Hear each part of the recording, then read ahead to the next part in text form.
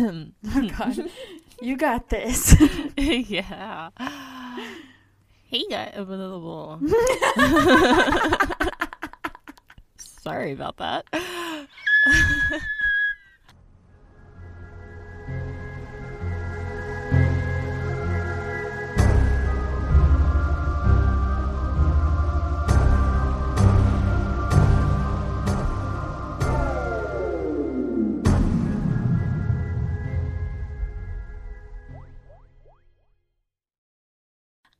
Oh, you sounded like a dolphin. Oh, squeak, squeak.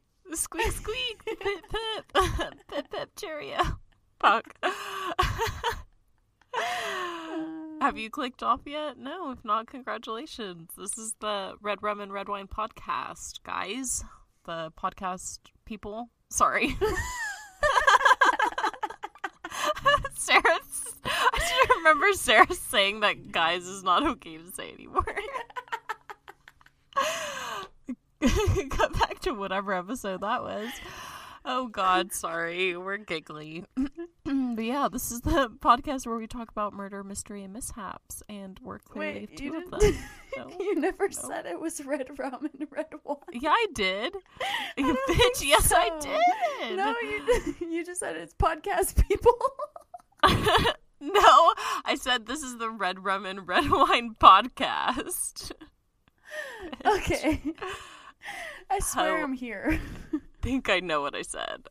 I'm pretty sure. And if I didn't, Oops. Hi, we're the Red Rum and Red Wine podcast, and I'm so fucking embarrassed.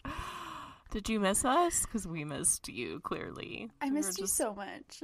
Yeah, we're just so desperate to come back and hop on to... No, I don't know. Okay, to be fair, my cheeks hurt from, like, smiling and laughing so hard, which is good because I don't do that normally. Yeah, it just means we're that great of a time. But yeah, I'm Kristen. And I'm Sarah. And welcome. If you couldn't tell, there are drinks involved. I am having one White Claw because my doctor recommended that I have no more on this type of medication. That I have one less. That I have one less that I'm drinking right now. But you know, we just got to sneak the one in just for the show. Just for the show's sake. Well, I, on the other hand, will not be having just one. What is that? Anything. I, right now, am drinking a local beer. Hazy Plains IPA. Oh. So there is one local brewery in the town where I live. And I was at the little... Like, if I don't buy my wine and beer from Walmart or one of the grocery stores, there's this little, like, it's called the package store. So it's this, like, itty-bitty kind of liquor store, but it's mostly beer and wine. And so I usually get beer there if I don't, it's closer than anything else. So yeah, I was about to say, it looks like an alien literally gave you a can of beer. So because I guess how you had it placed, I was like, what the fuck is that? Small. It's literally just a silver can. Like, it's nothing fancy. It's a silver can. It looks like the Silver white Surfer from Fantastic Four. Yeah, it's just a white label on a silver can that nice. Says its name, and it has the brewery's logo and stuff. And so, like, they have the restaurant and brewery here in town. It's okay. Yeah, like... It's all right. I give it like 3 stars. Well, it's honestly the service. It's like the last time we went, we did have good service, and it just so happened that, like, when we walked in, this is such a tangent, I'm sorry, but when we walked in, I smell like this whiff of, like, chemical or, like, the smell of paint. I assumed it was just paint or something. And then they had, like, buckets on the floor that maybe they had a leak or something going on. I don't know. And I'm the weird person who likes and enjoys that smell of paint. You know, like, so I like the smell sniffed of markers as a child.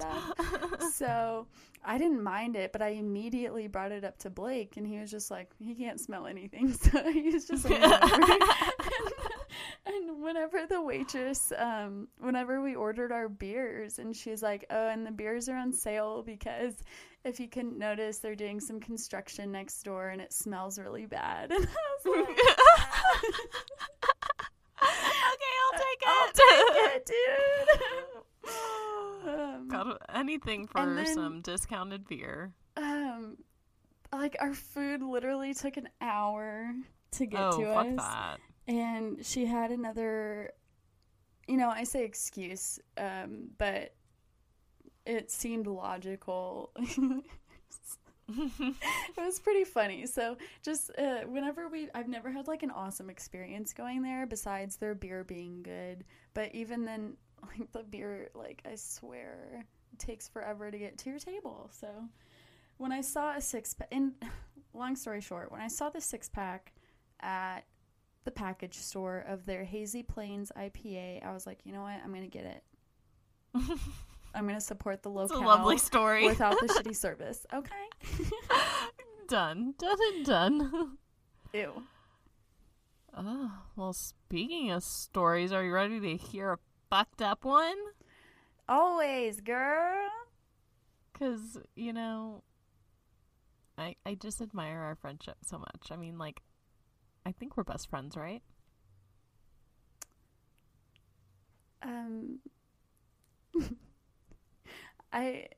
Yeah. Bitch, why are you pausing? Awkward.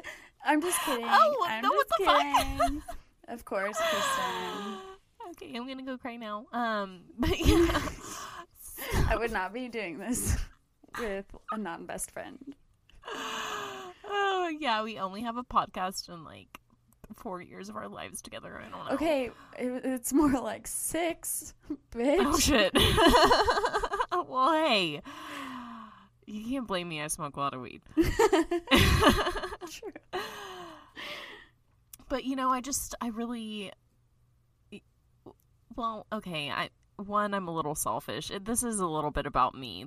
What are we talking about? So, guys, I've been on a really big vampire kick. Like, the Twilight and the Vampire Diaries. I've just been digging it. Ooh. And it's not all about me, though, because, I'm a good listener. I'm a good friend. I remember you said that you liked Scottish accents. Yes, so I just got the chills. So I got you a Scottish story about some best friends.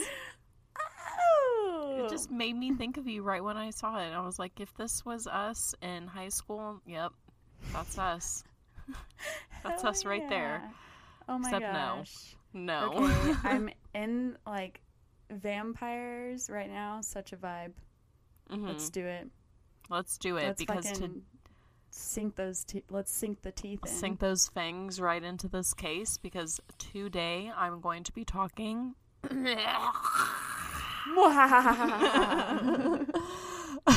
Sorry. Oh, God. I'm trying not to laugh for this. Because today I will be talking about the murder of Thomas McKendrick. So... I know I laugh to make jokes, but I don't even know how to fucking start it. Okay, but we can't help it sometimes. Yeah, we can't help it. I'm sorry. But this actually starts off with like one of a family's worst nightmares in the world when their beloved son and brother, Thomas McKendrick, had not returned home after a day out and about on December 11th of 2002. Oh, shit. So... fairly recent, like within the millennia in the fucking century. Within the past 20 years. Yeah, that too. Like millennials, like 100. The past century. Oh. So he had shared a house with his sister Sandra and his widowed mother Sandra French. And they had lived in Flodhouse Church Place, which was essentially an area in a town called West Lothian, which was in Scotland. And it's a super, super small town. So if you don't know it, totally okay. It's in between Glasgow and Edinburgh, which, like, I know those towns, but I have no idea where they are. So I've heard of those two towns, but I couldn't tell you. I probably should have looked at a map, but, like, what help would it have done? I would have forgotten. So yeah, Kristen's really bad at directions. Yeah, so direction. Like, God just did not give me any kind of help there, but it's okay. He gave me GPS. So after the family went into the police station to declare him missing, it thankfully wasn't like some of the recent cases we've been talking about. The officers, aside from the last one, so the officers were pretty on top of it. So like right away they would start going door to door around the village and start asking like, hey, have you seen Thomas? Do you have any clues on what happened? Like, good. Is anything going on that you want to say to help us with the case? Right. And essentially they would get that there was a blue-eyed man around 5'11" that they should be looking for, but that was pretty much like all that they could get. And like in one really, really random article, it had, like, when he had first gone missing, it described that the cops had essentially thought that Thomas had been lured away by, like, a gay man and had basically, like, turned him down and then, I guess, had killed him out of anger, which Thomas wasn't gay, and I don't really like know where they came up with that assumption, but I guess like maybe later on the events, it kind of makes, they just describe Thomas as like really trusting. So I guess like maybe it's just a theory that they were trying to run with as to like how he could be lured away or killed. Because I guess they would think like, oh, a woman can't kill him. Sexist, but sure. Totally could have, okay? It totally could have happened, okay? And we'll talk about a case eventually. But either way, it was just like an interesting little article that I found. I was like, okay, whatever. Just interesting. Yeah. Of course, he was still missing at this time, but birthdays would pass, holidays would pass, like major events would go on, and Thomas would be nowhere. What am I trying to say? He couldn't be found anywhere. Yes. Would be nowhere to be found. You had it right. Yeah. Would be nowhere to be found. It just sounds wrong. I don't know. And he had been getting some kind of benefit checks. I know he was unemployed at the time that he went missing, so I don't know if it was unemployment benefits or something like that. But those checks had went uncashed. So either way, it was just the facts were not looking the brightest. Somebody doesn't just not pick up their free money. Exactly. So, and that was his only source of income. So there was no way that he would have probably like had money stored away or anything like that. So the family is really assuming the worst, and those fears would only be confirmed when on January 18th of 2003, so just 5 weeks after he had been reported missing, when a little over 5 weeks, when Constable Kenneth Gray would spot a forearm and hand sticking out of a drainage ditch when he was searching the wooded area in the northwest area of Floud House. Oh, wow. Yeah. An autopsy would later confirm that this was indeed Thomas McKendrick's body, and it would show that he had been brutally murdered. Ugh. It would be reported that he had been stabbed a total of 42 times around the head, neck, and body area. Holy shit. As well as being brutally bludgeoned a total of 10 times in his head, around his head. Okay. Yeah, like overkill. Not a stranger. Overkill. Yeah, not as like it's passion. It's just like the rage. Yeah, and you later find on that the head wound, the head trauma came first, and it's just like, why did the stabbing after? Yes. He was clearly dead. Clearly, like, it described skull fragments, like, being away from his body. Like apart. Ugh, yeah. Yeah, like, detached. So he was clearly dead. It's just, like, so senseless, so disgusting. Holy crap. Yeah, why? Why would you do that? It was also apparent when they found his body that Thomas had been dead for weeks and like pretty much had been dead since the time he had been missing. And cops would find that very interesting because there was a suspect that they had talked to that had actually said that they had talked to Thomas not that long ago. Oh. And this person was named Alan Menzie. So, Menzie. I hope I'm saying it right. Right. I just like give up on that at this point, so whatever. So Alan Menzie was born on April 21st of 1981 in Flawed He would be described as like a pretty quiet and withdrawn kid.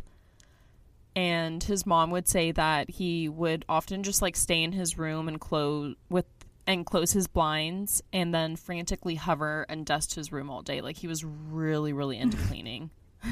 I'm so sorry. That literally sounds like when I was so like anxious the other day.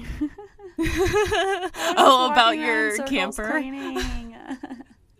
Okay, no, but hovering for sure. Okay. No, but you're anxious. Like this dude just like. That's just his normal behavior. You know what I mean? Yeah, that like, is very odd. Yeah, like especially for a teen.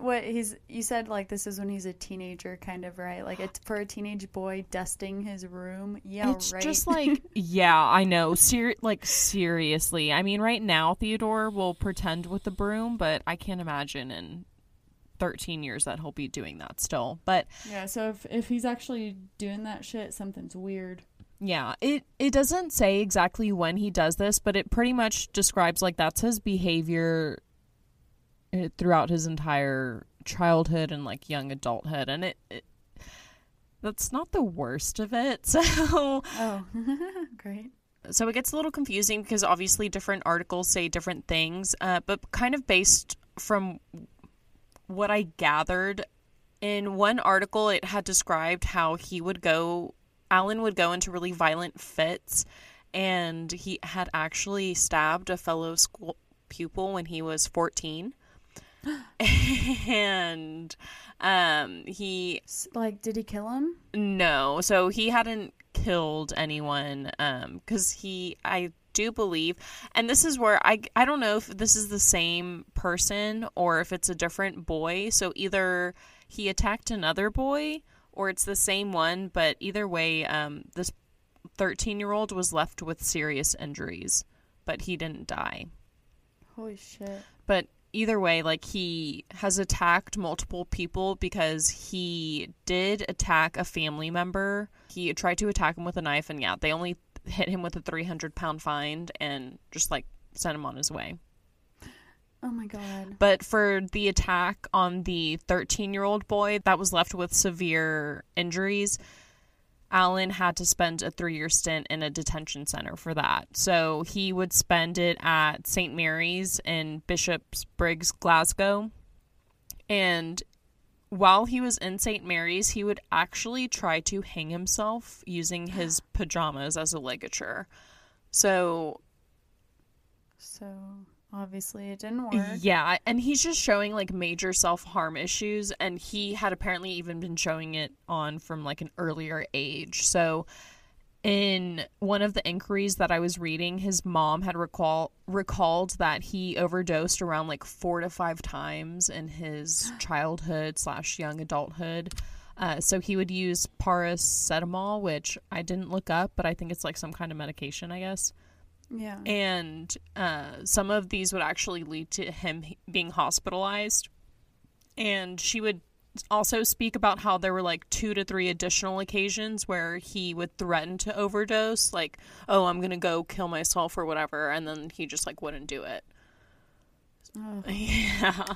So definitely sounds like someone who wouldn't have friends, but he did manage to find one, and that was Thomas McKendrick. So they actually met when they were like only 4 years old. Oh. Yeah. So they had been friends for a very long time. And pretty much stuck with him through it all. And yeah. Alan wasn't violent towards Thomas. From what I could read, it really, like, the worst it got with Thomas was that Alan would, I guess, like, kind of yell at him and chuck his remote control if he lost at video games or something like that. But oh yeah, like, I mean, like, I guess. Stupid shit. Yeah, stupid shit, and then it's like stupid boy shit. It's just whatever. Right, but stupid boy shit. That's what I meant by stupid shit. Yeah. And then it's like, I just, being young, I could imagine, like, oh, my friend went to detention. That's so fucking cool. Whatever, like, bad boy shit. But either way, Thomas would, like, stick through his side with everything and just, like, continue to be his best friend. But yeah, obviously, like, with all of that, something was clearly a little wrong with Alan. So his mom would, in one of the articles I was reading, it had said that the mom had noticed that something was wrong with him and wanted to go to her local doctor to basically ask questions. But then I guess when she was given the opportunity to get Alan help in the sense of like, hey, something's wrong with my son mentally, she didn't take that offer. And she would later say how she regretted not getting Alan help when she could like see the signs. Yeah, because she could tell from the beginning. And like, so Alan's parents would separate when he was 19, and Alan would decide to move in with his father. So I mean, like, I don't know if that's like says anything, but it would just go on to say, or it would just be like the mom kind of lost control over trying to help Alan at that point. But I think she said around 17 to 18, she truly started to notice like, hey, there's something kind of seriously going on, which I know. So he does end up being seen by psychiatrists later on. And according to professionals, they would basically say that he would have like a vivid fantasy life, but it didn't really coincide with him having any type of mental illness.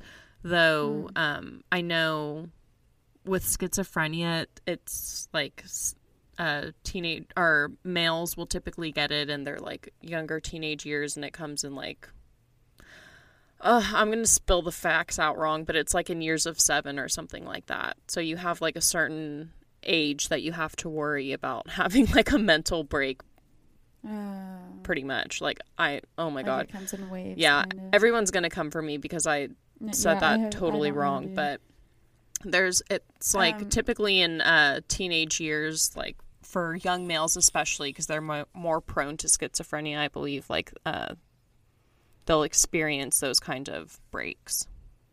It's like, that's why you see a lot of like young adults when they go to college, they start to. Did you mention that he was talking to himself?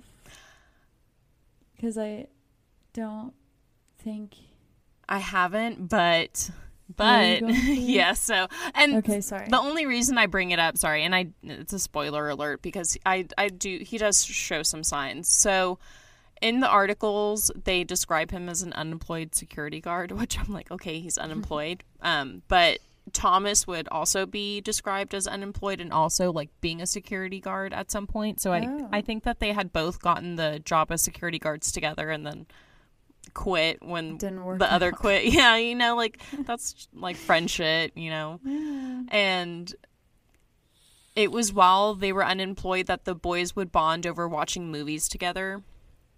And it was in August of 2002 that Thomas would actually bring Alan a movie called Queen of the Damned. So if you don't know the movie, it's pretty much like I haven't seen it. You can I don't think you can see it, but I'm not necessarily recommending it. I mean, I think it's. Do you remember what year it came out? Because it must be older, obviously. It is. I believe early. It has to be like probably 2000. So, fun fact, not so fun fact about the movie. The actress who played Akasha, who was like the vampire queen of the movie, actually died in a plane crash in 2001 at the age of 22. Oh. Yeah. So it was before 2001, or at least like before her death in 2001. Okay, shit. Yeah. So. Holy crap. Yeah, it like added a really big like hit of mystery, and then when this case broke out, it just added more crap to the movie, of course, and whatever. But it's basically a movie about how this vampire rock and roll band, like this one guy, yeah, he sings. Okay, I'm gonna go watch it like tonight. He sings a song. Vampire rock and roll sold. The outfits. I die. He's wearing. My nipples got. Like, is it like leather? It's like the sheer mesh top, like the main character. Oh my god! I was looking at. I saw the movie when I was super young, and I was trying to like remember what it was about. So I was watching a few clips on YouTube, and I was like, it all came flooding back, and I was like, yes, oh my god! And there's like a huge love conflict. I'm like, oh, I remember all the emotions, but it's like he basically like sings a song and awakens the queen vampire Akasha, who was played by I'm so sorry if I did not say her name because I didn't fucking write it down. Hold on, I'm gonna look it up real quick.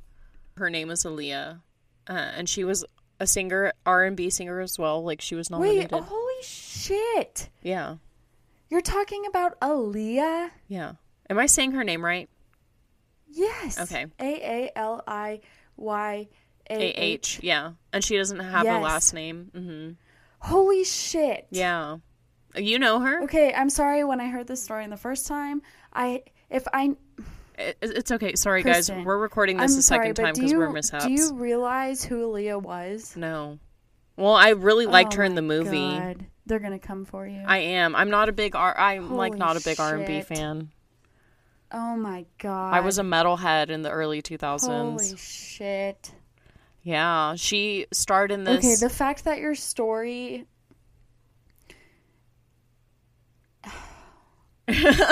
Sarah's just. So the fucking main character from this movie that Alan was that he was imagining was Aaliyah. Mm-hmm. Yeah. Holy fucking shit. Yeah. I'm sorry, I am losing it right now because, like, I was just imagining this random fucking bitch being a vampire, and then you mentioned that it was Aaliyah. Yeah, you look up, and she looks good. I'll send you a photo. Oh, I know, girl. I've seen all her photos. Yeah. Probably all of them. My phone's dead, but go... I haven't seen... My phone's dead, but go look up a... I haven't seen that movie, but fuck, girl, I've seen all her photos. Yeah. The outfit's insane, but she's the one that plays the main character, and like as soon as Alan, sorry, spoiler alert for those who didn't hear Sarah. Sorry. It's okay, but he like sees it and becomes obsessed with her, and I would have to. God damn it. She's fucking banging in that movie. I just made myself and sound now it so all old. Makes sense. Mm-hmm. So he would even say that so it started off with he would think about the movie nonstop, and I mean, like, when I say he was obsessed, like, this kid watched it over 100 times. So he got the movie in August, and the crime happened in December. Oh. So within that amount of time, he watched it over 100 times. It had gotten so bad to the point, because this is early 2000s, it's on VHS. And if you don't know what a VHS is, go the fuck to bed. You shouldn't be listening to this podcast. Yeah. Night. And that the VHS had gotten worn off, and he had to go buy a new one. Oh my god. Yeah. Ew. Yeah. So he loved it. Couldn't stop watching it. So it started off with him hearing her voice, and then it would progress to him like full on seeing her, and like her appearing at the edge of his bed at night, and then like conversating pretty much. Who wouldn't want to see Aaliyah right? at the I'm end like, of their bed at if night? you couldn't have told me that I couldn't have made that happen with Joe Jonas, like, I would have been all up on that shit. Come on. And so it's just like, so his dad would kind of like give evidence to support this. So he would say that he would hear his son alone in his room talking or shouting as if like someone was there, but of course no one else would be there. Mm-hmm. And he also said that after watching this movie, his son's thoughts were thoroughly consumed by all things vampires, games, and blood, which he said didn't make for normal conversation. So I couldn't imagine. It's like, hey son, bye son. Hey son, blood, Nothing bye. else to talk about. Okay, bye. Hi. Bye. Like, I know, like, when I was in fucking high school, did you ever used to do the safety pin, that you would, like, stick it through your skin, like, right underneath, like, right before you drew blood? But you could, like, get it on your hand right under your callus, and then you could, like, wear the safety pin. No, that was just me. Okay, never mind. We're just moving along. I know you were a cheerleader, so you probably had safety pins like lying around. Well, yeah, this I was didn't just have them. this was more middle school me when I was okay. emo, but No, yeah. yeah, I straightened myself up, even though everyone on the team hated me. It's okay. But so basically, when he started seeing Akasha, she would start to ask him like, "Hey, you need to kill people for me. And if you kill these people for me, I will do you a favor and I will give you the gift of immortality." Oh, no. Yeah. And so we see where this is going. And so if this didn't make him the creepiest kid in school that no one would want to talk to, well, he wasn't in school at this point, but when he did decide to go out, he would insist that people would call him Vamp. Vamp. Which I'm like, okay, bye. Hey, Ellen. No! It's Vamp. It's Vamp. And this, like, he changes his name a fucking again. I'm like, what is your fucking pick one? Pick one. Sorry, I just, like, barked. It's okay. Makes for good audio. I just saw the audio spike, and I was like... So, like, obviously the family noticed this kind of, like, aggressive... behavioral shift. Yeah, this aggressive, rapid shift in behavior, but they were just kind of like, that's just Alan being Alan. I feel like this is the fucking first episode again. I'm just like, Lovely. yeah, it's just them being them. Like, you don't need to worry about it. Sorry. Sarah just loves to stick her foot in a peanut butter jar. That's just what she does. What the fuck does that mean? I can just feel the peanut butter in my toes. Ew. But I mean, like, it's What just... does that mean? I don't know. I was just trying to think of something random. I didn't know if that was an actual saying or not. Like, it makes me feel icky. No, I'll cut it out. No, it's fine. It's just like I'm like my toes. I feel like But yeah, I don't know if that would feel good or bad. Good if you could get a dog to lick you off. Just get Bush to go right up. Hey, Bush, He would go to town. I will tell you that. And I don't know if I'd enjoy it, to be honest. Oh my god, no. That would fucking be so disturbing. My body just kind of shut down and glitched for a second, but I'm back. We're here. Laugh factor up. But yeah, so it's just like, yeah, you see the peanut butter jar that's empty and you're just like, oh, it's just c'est la vie. That's just life. And this kind of attitude, and I'm not blaming or whatever, it's just whatever, joke, but this kind of like mentality would kind of further shift continue when in December of 2002, Alan's father would return home and find some suspicious blood stains throughout the house. Oh. And when he asked Alan, hey, like, what's up with these stains? Like, what are they from? Alan would just go, oh, don't worry about it, Dad. Like, I just cut my thumb opening a can of dog food. And the dad was like, okay, yeah, like, that's cool, no problem. And he just kind of ignored the fact that neither one of his thumbs had a fucking cut on them. Oh. And, like, all throughout the house, like, a little slice on your thumb would get blood all throughout the house in the first place. Ugh. Ugh. I mean, like, maybe, but I didn't see photos, but I'm like, probably after hearing his wounds, yeah, no, not that amount of blood. Ugh. Thankfully, the police, though, had, like, they weren't buying it. So they had actually searched Alan's home, like, a week prior to discovering Thomas's body.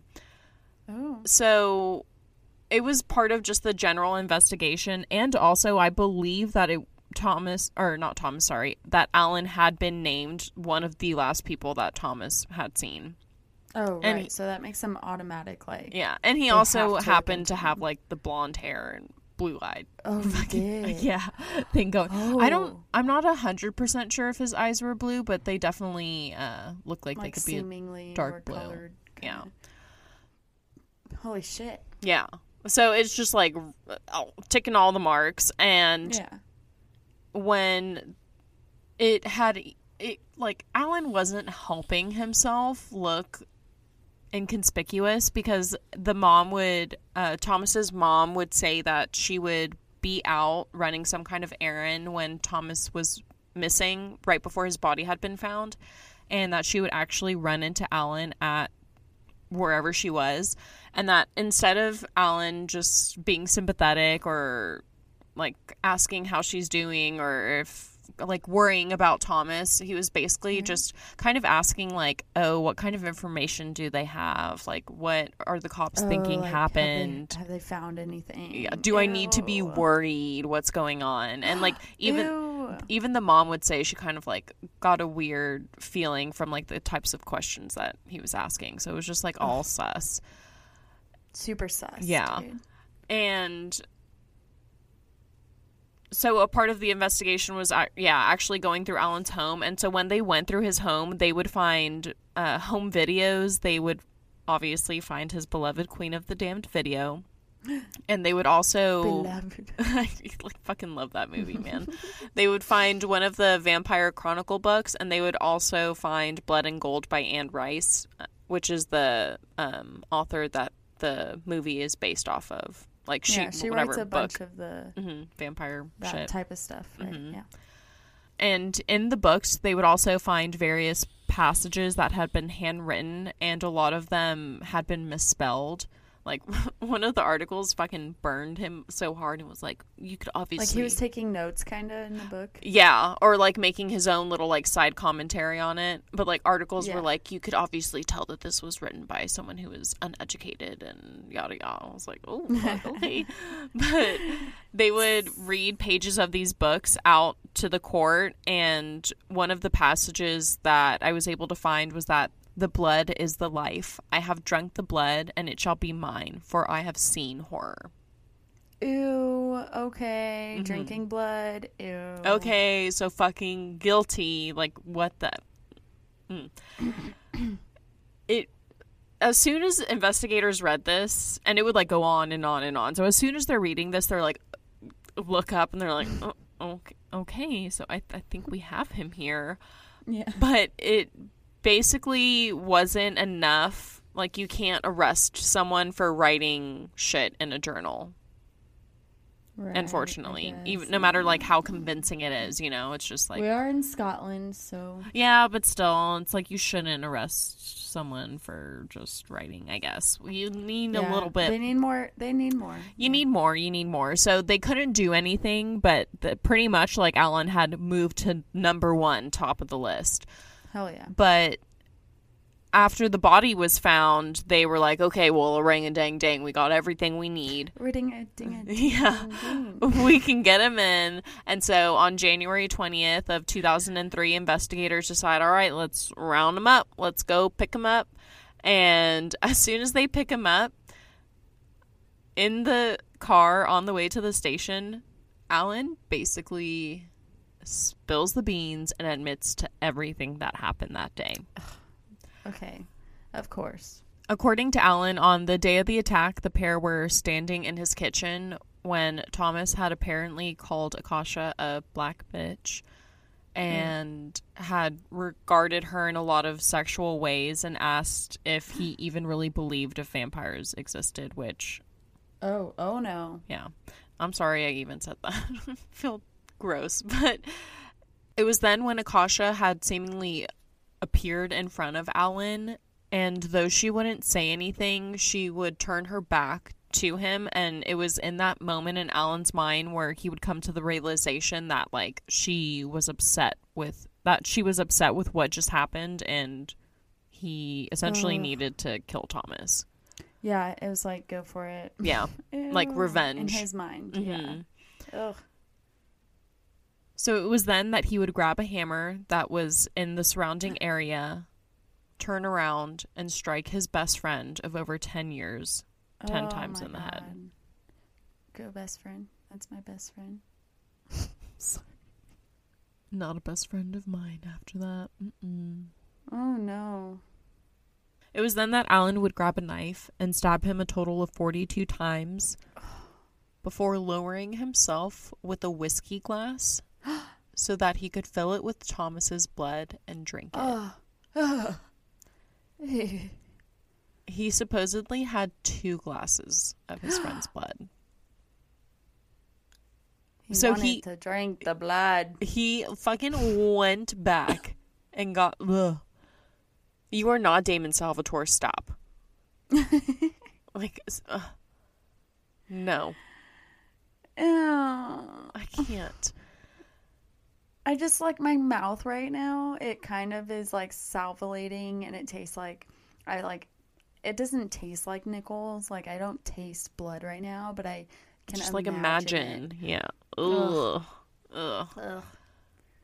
He would even go as far as consuming part of his brain or skull. So, like, some articles said skull. A lot of articles said skull. But I can't imagine a skull being good for your fucking diet. A piece of skull. Yeah, like, that's bone. I don't think that would make it through your esophagus. Your tummy well, acid. To be honest. Your tummy. Your poor tummy. Maybe he was, like, sucking on it. Stop making that noise. Oh my god. Yeah, it's just like I can't imagine someone eating a skull, so I'm just gonna say brain, because if you eat a skull, that automatically just makes you a psychopath in my book, which apparently he was. Yeah, to be fair. I'm just like, skull? Why? A lot, like, more articles said skull than brain. Maybe it's just the way they report. Can your stomach fucking dissolve? Skull is bone. Exactly. Can your stomach dissolve bone? Are you going to poop that out? Not when it's whole, I don't think. A small chunk. I mean, I don't know. Maybe it's only a danger if it's sharp, because that's when it can cut up your shit going down. Yeah, I don't know. It was like, but apparently... I can't imagine it not being sharp after beating the shit out of him. It was like a fragment that had been dislodged during the attack. Maybe he, like, soaked it and made some tea from it. Ew. No. Don't think that's what happened. The entire time that it was going on, though, he would say that he could see Akasha looking on and basically encouraging his actions. Yeah, right, asshole. It was from there that Alan would just chillax. You know, he'd watch some TV, he would feed the family ferrets, and listen to some music. Ew. I really want to know what he listened to. I know, right? Like, some kind of, like, Evanescence, probably. Right. Oh, shut up. I listened to that. I know. They're awesome. Like, no hate. They're great. I love them. So, I guess, like, when he was done doing that, like, done chilling, it's like, what the fuck? He would take his now ex-best friend, because I would assume that Thomas would want nothing to do with this fucking kid, so I'm just separating the friendship for them. On that one. Yeah, I think he went a tad too far right there. So he would take his ex-best friend, put him in a little wheelie bin, and then take him to a wooded area and bury him in a shallow grave, where it would take a little over 5 weeks for him to be found. Like, you couldn't even fucking... Like, if I were to have murdered you, I would be a little bit more respectful, at least when I buried you. I'd give you something a little bit nicer. The line was crossed. No respect. to be seen for miles and miles. Did you see that meme? I think I saw it on, I don't know, Twitter, Instagram, I don't know. And it was like, why is every murderer such an idiot to bury their victim in the backyard? And somebody replied, like, not everybody has the privilege of owning a car and being able to put a body in it and then having the gas money to drive it into a remote area to bury it and then drive home. Okay, so take your privilege somewhere else. We're poor serial killers here, okay? Now you lay on this air mattress while I plug your back out.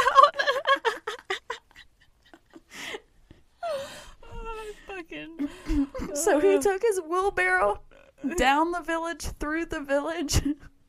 God damn it. So, mind you, like, he's in a car with these two cops while this is all happening.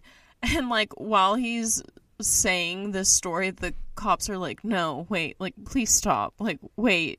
Just wait until we get to the station. Like, you have the right to remain silent. Just hold on. Just, that's enough slices. It's another TikTok reference, sorry.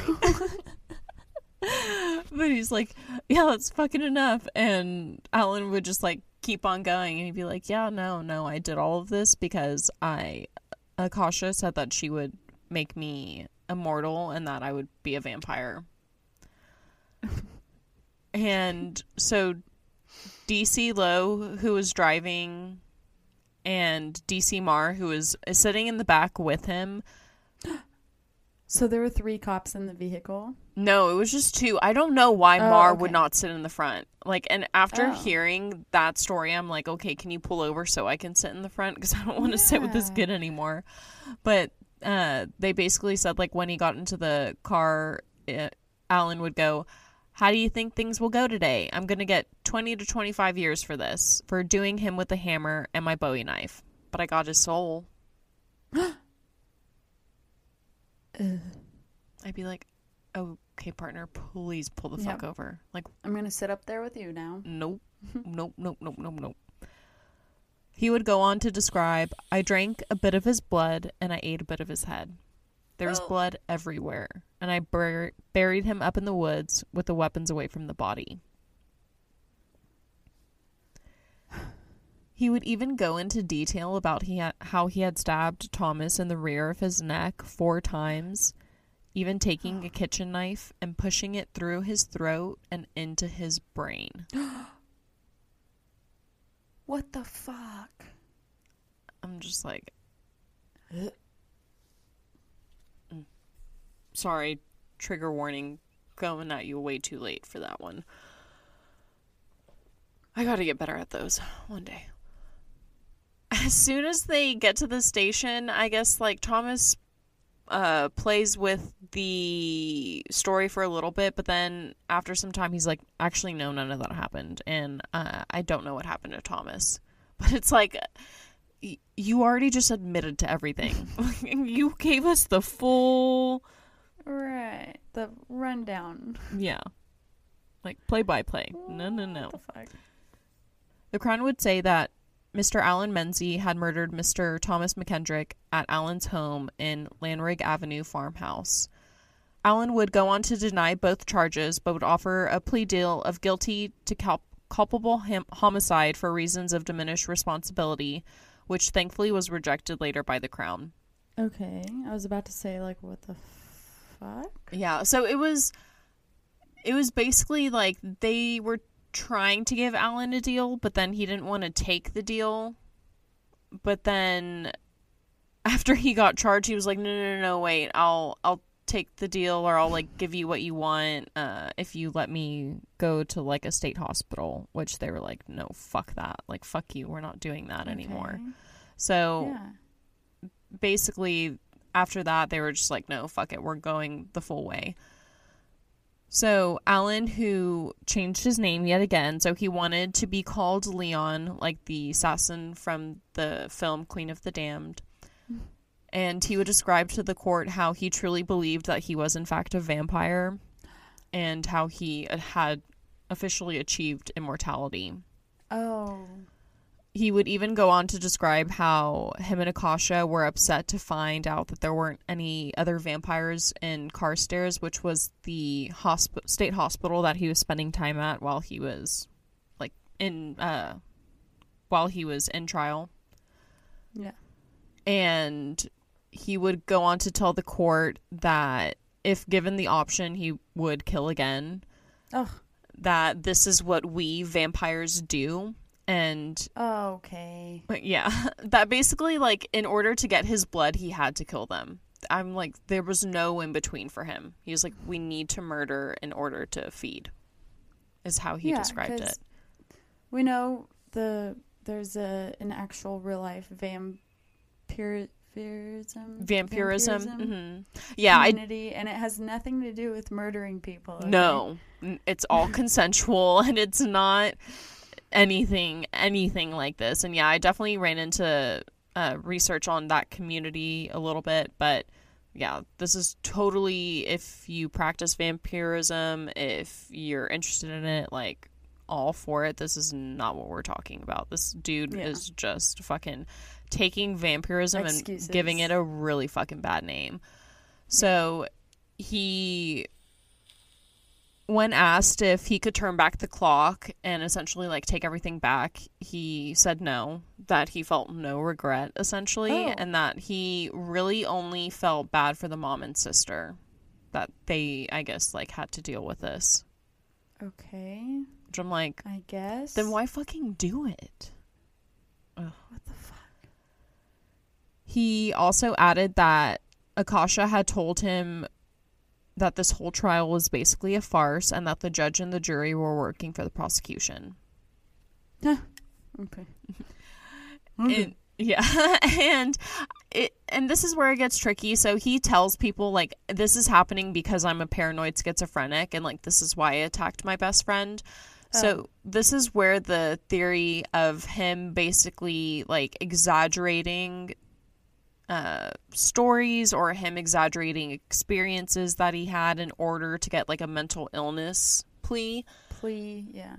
But when I hear accounts from the parents, it makes it seem like it wasn't exaggerated in a sense. Like, I really do think that he hallucinated in some sense. His behavior showed, And they do, like, the doctors and the professionals will call it just a vivid fantasy, and that basically he wasn't mentally ill. So I know so he was never diagnosed paranoid schizophrenic. He was just saying that. So yeah, 3 psychiatrists had examined him after he had been arrested and determined, like, yeah, there was no way that Alan was schizophrenic. He was just suffering from antisocial personality disorder. So he just, like, he was basically saying, like, there's no way that you're mentally ill, you're just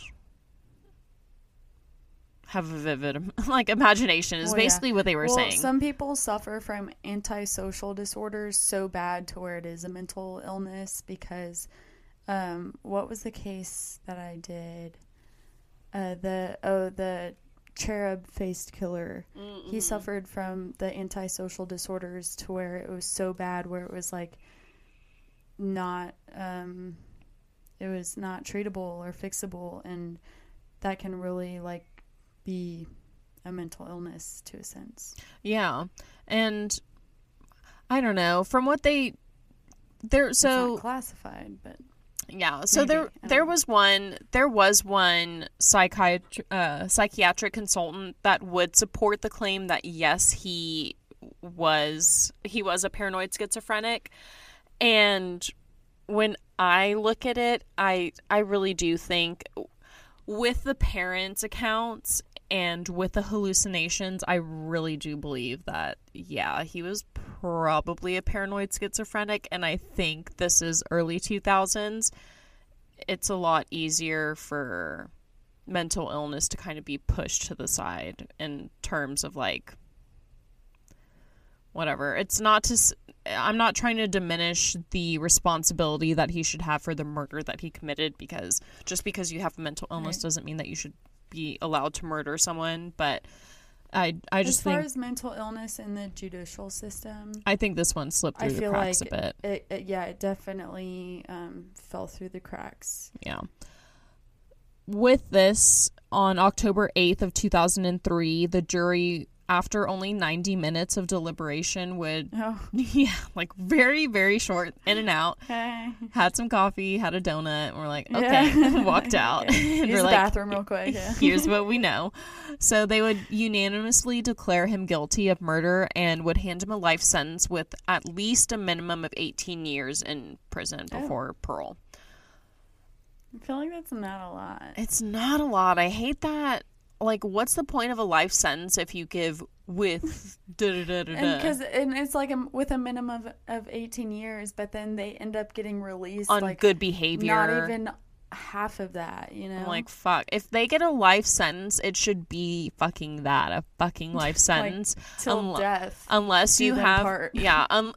It's a fucking marriage. And until you have some fucking proper evidence, like, unless the fucking system's having an affair and they cheated you dirty and you have the proof, then, like, you get out of that sentence. It's just, no point. Yeah. My mind might be changed depending on the case, but for this one. Well, it would be when they would have sufficient evidence. He literally admitted he would do it again, so he literally should not ever be let out. So if he gets a life sentence, he should be in there for his entire life. Yeah. Depending on other cases, we'll see. We'll get to that one another day. My opinions are flexible, people. Okay. So the judge, Roderick MacDonald, would tell Allen that he was an evil, violent, and highly dangerous man, and he was not fit to be at liberty, which, hallelujah, agree. Hallelujah. Praise the non-existent Lord. So praise whoever is above. Mm-hmm. So on his way to Taunton Prison, Allen would turn to the people driving him and go, hey, I'll plead guilty, don't worry about it, like, I'll change my thing to guilty if I can go back to Carstairs, which was the state hospital that he was staying at. And they were like, yeah, no, fuck you. He really didn't want to go to prison. really didn't want to go there. After his client Allen was released from jail, solicitor Amar Anwar would say that the case had highlighted the social stigma that was surrounding mental health. So he said that the continued taboo and the lack of understanding or support of schizophrenia and mental health in our community can only mean that the tragedies like this case are more likely to happen and not less. Which I kind of agree with, because obviously Allen had a lot of signs where someone could have interjected and given him resources where you could at least, like, lock him in a state hospital. It's too late to blame it on that. Honestly, that kind of stuff. Opinion, he, like, him and his team or whatever, his defense, they shouldn't have relied on that, honestly, because there were chances for him to get help, and even, like, just his whole situation aside, early intervention is the most important in these kind of people with these like mental health and disorders and traumas, and so the earlier the intervention, the better, and the fact that he didn't get any obviously plays a huge effect. So to play that whole thing, that whole card, I mean, I'm not saying you shouldn't, if you are mentally ill, like, use that as a defense, but for him to be like, for his parents to be like, no,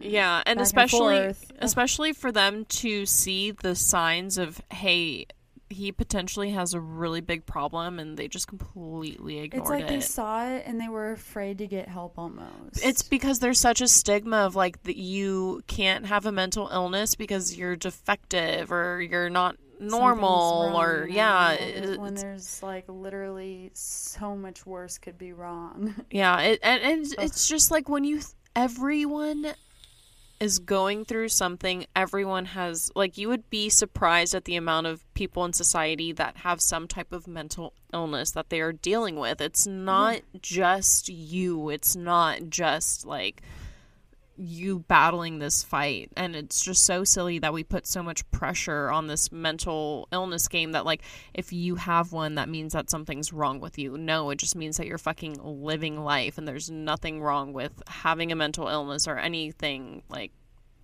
it just means that something happened and you're living with it. Yeah, it just means that life dealt you this hand, and fucking you could handle it. They couldn't, so fuck off. You're living with it however you live with it.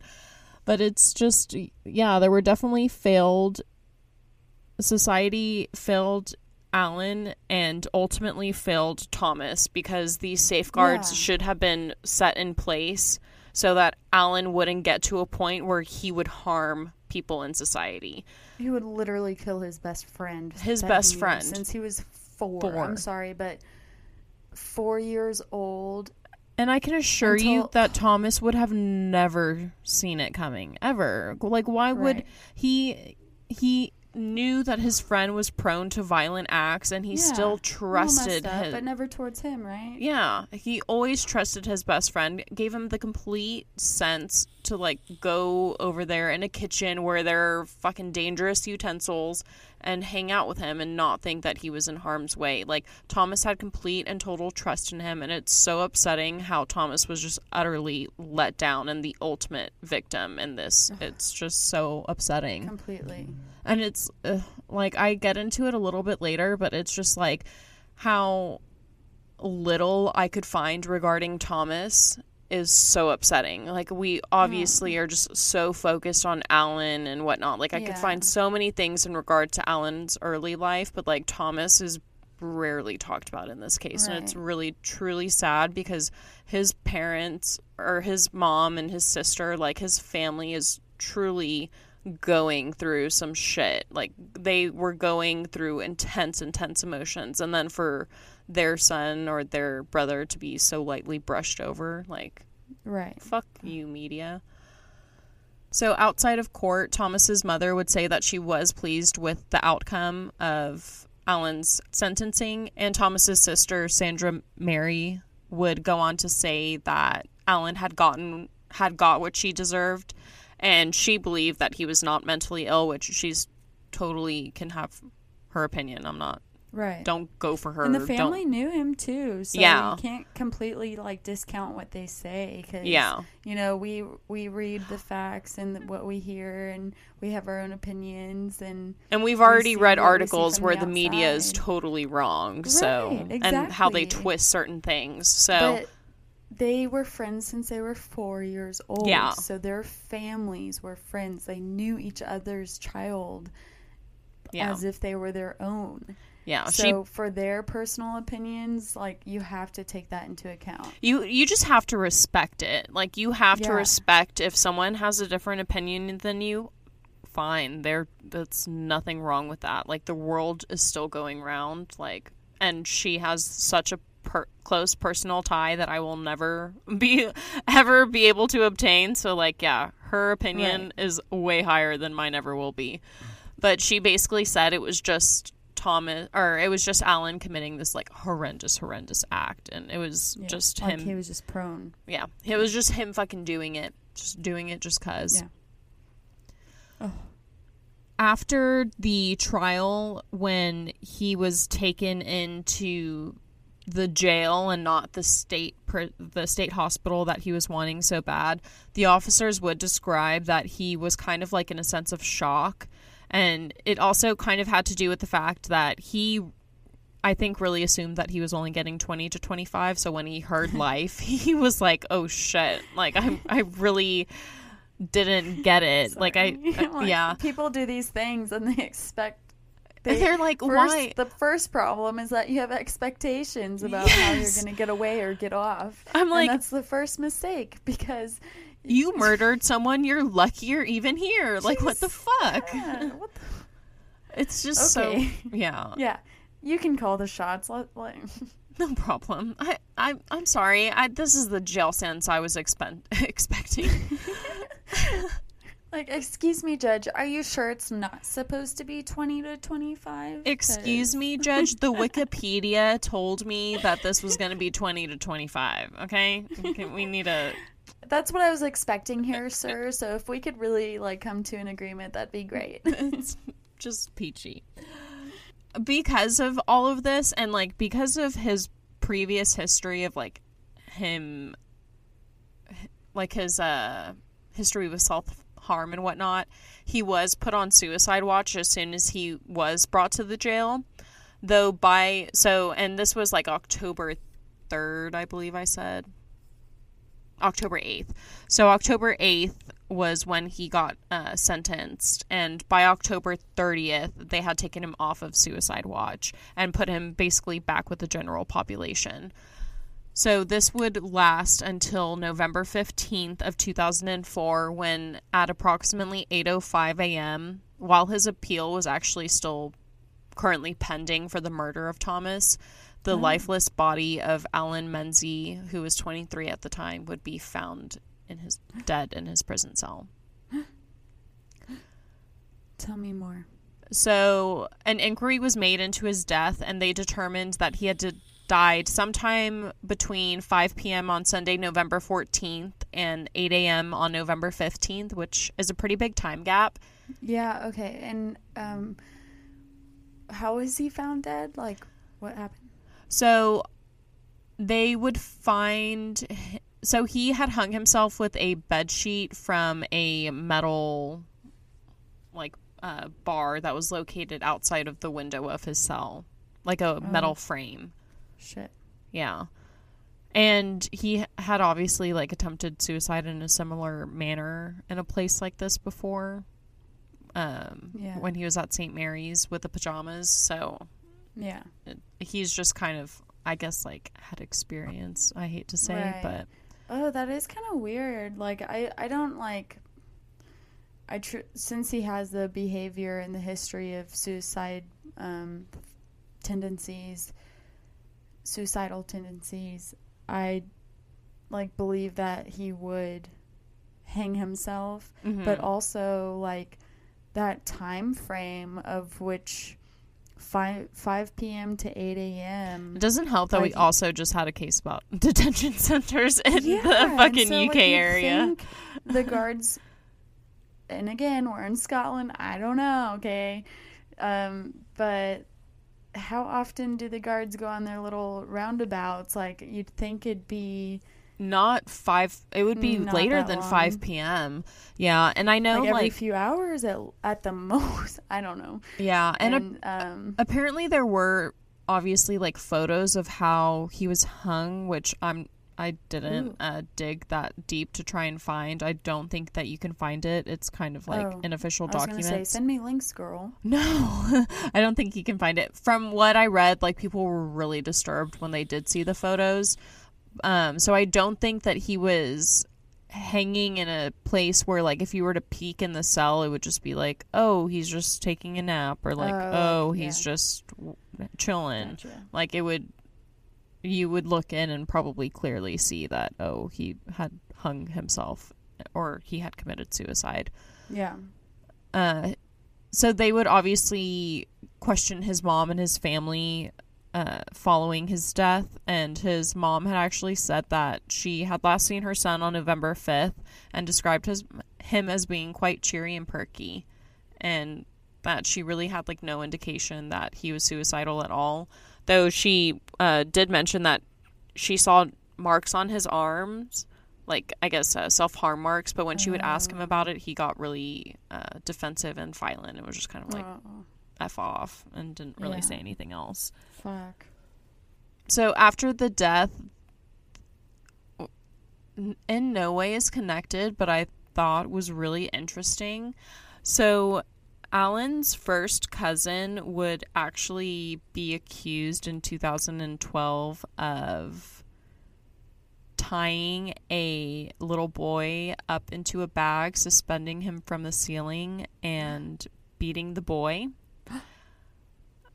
But apparently the two boys that had told the story to the cops had major discrepancies in them, and the charges were eventually dropped.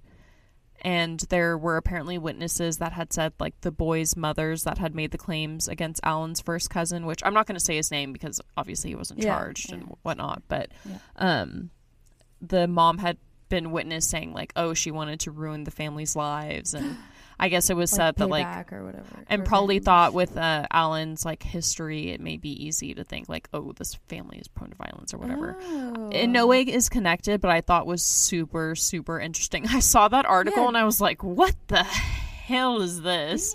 Yeah, like, but, side note, definitely important to note. So, like, the family is still, like, having to deal with shit, like, pretty fucking recently within their lives. Holy which shit. kind of sucks because they've already clearly had dealt with a lot.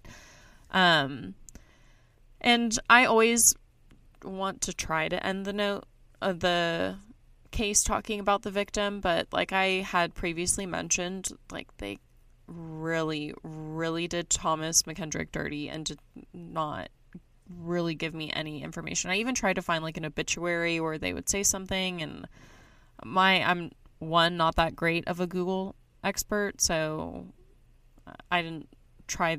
I guess I don't know how to look that hard, but from what I could try to find, Thomas was described as a really kind young man and a keen ferret hunter, and he loved spending time in the woods with his pets hunting, and was described as, like, a super, super trusting dude. Like, could just get anyone around him to smile, laugh. So yeah, it seemed like a really genuine, good dude. You look at his photo and it's just really sad. Like, yeah, just a life taken way too soon, and from someone who he trusted with his life, and unfortunately it was just the wrong person to trust. But yeah, that is the case of the unfortunate and senseless murder of Thomas McKendrick. Damn. We're still best friends, right? I mean, I'm not going to do that to you. I promise. I like Vampire Diaries, but not that bad, okay? This is only my second time rewatching it. And I'm probably not going to rewatch it again. Twilight, I don't know. Yeah. Can't make claims on that one. But those guys sparkle. They're not as bad. Yeah, thank you for that. Jeez, for taking my Scottish interests in consideration, as well as the story in itself, man. Wow. Yeah, that's what besties are for. Well, shit. Oh, God. Spill. Oh, no. Don't spill it. It's okay. You have to cheers for one last sip. Well, cheers to us being best friends in the sense that I will never have to worry about you killing me. Yeah. Cheers to Aaliyah, bitches. Rest in peace. Wait. I'm not gonna say that.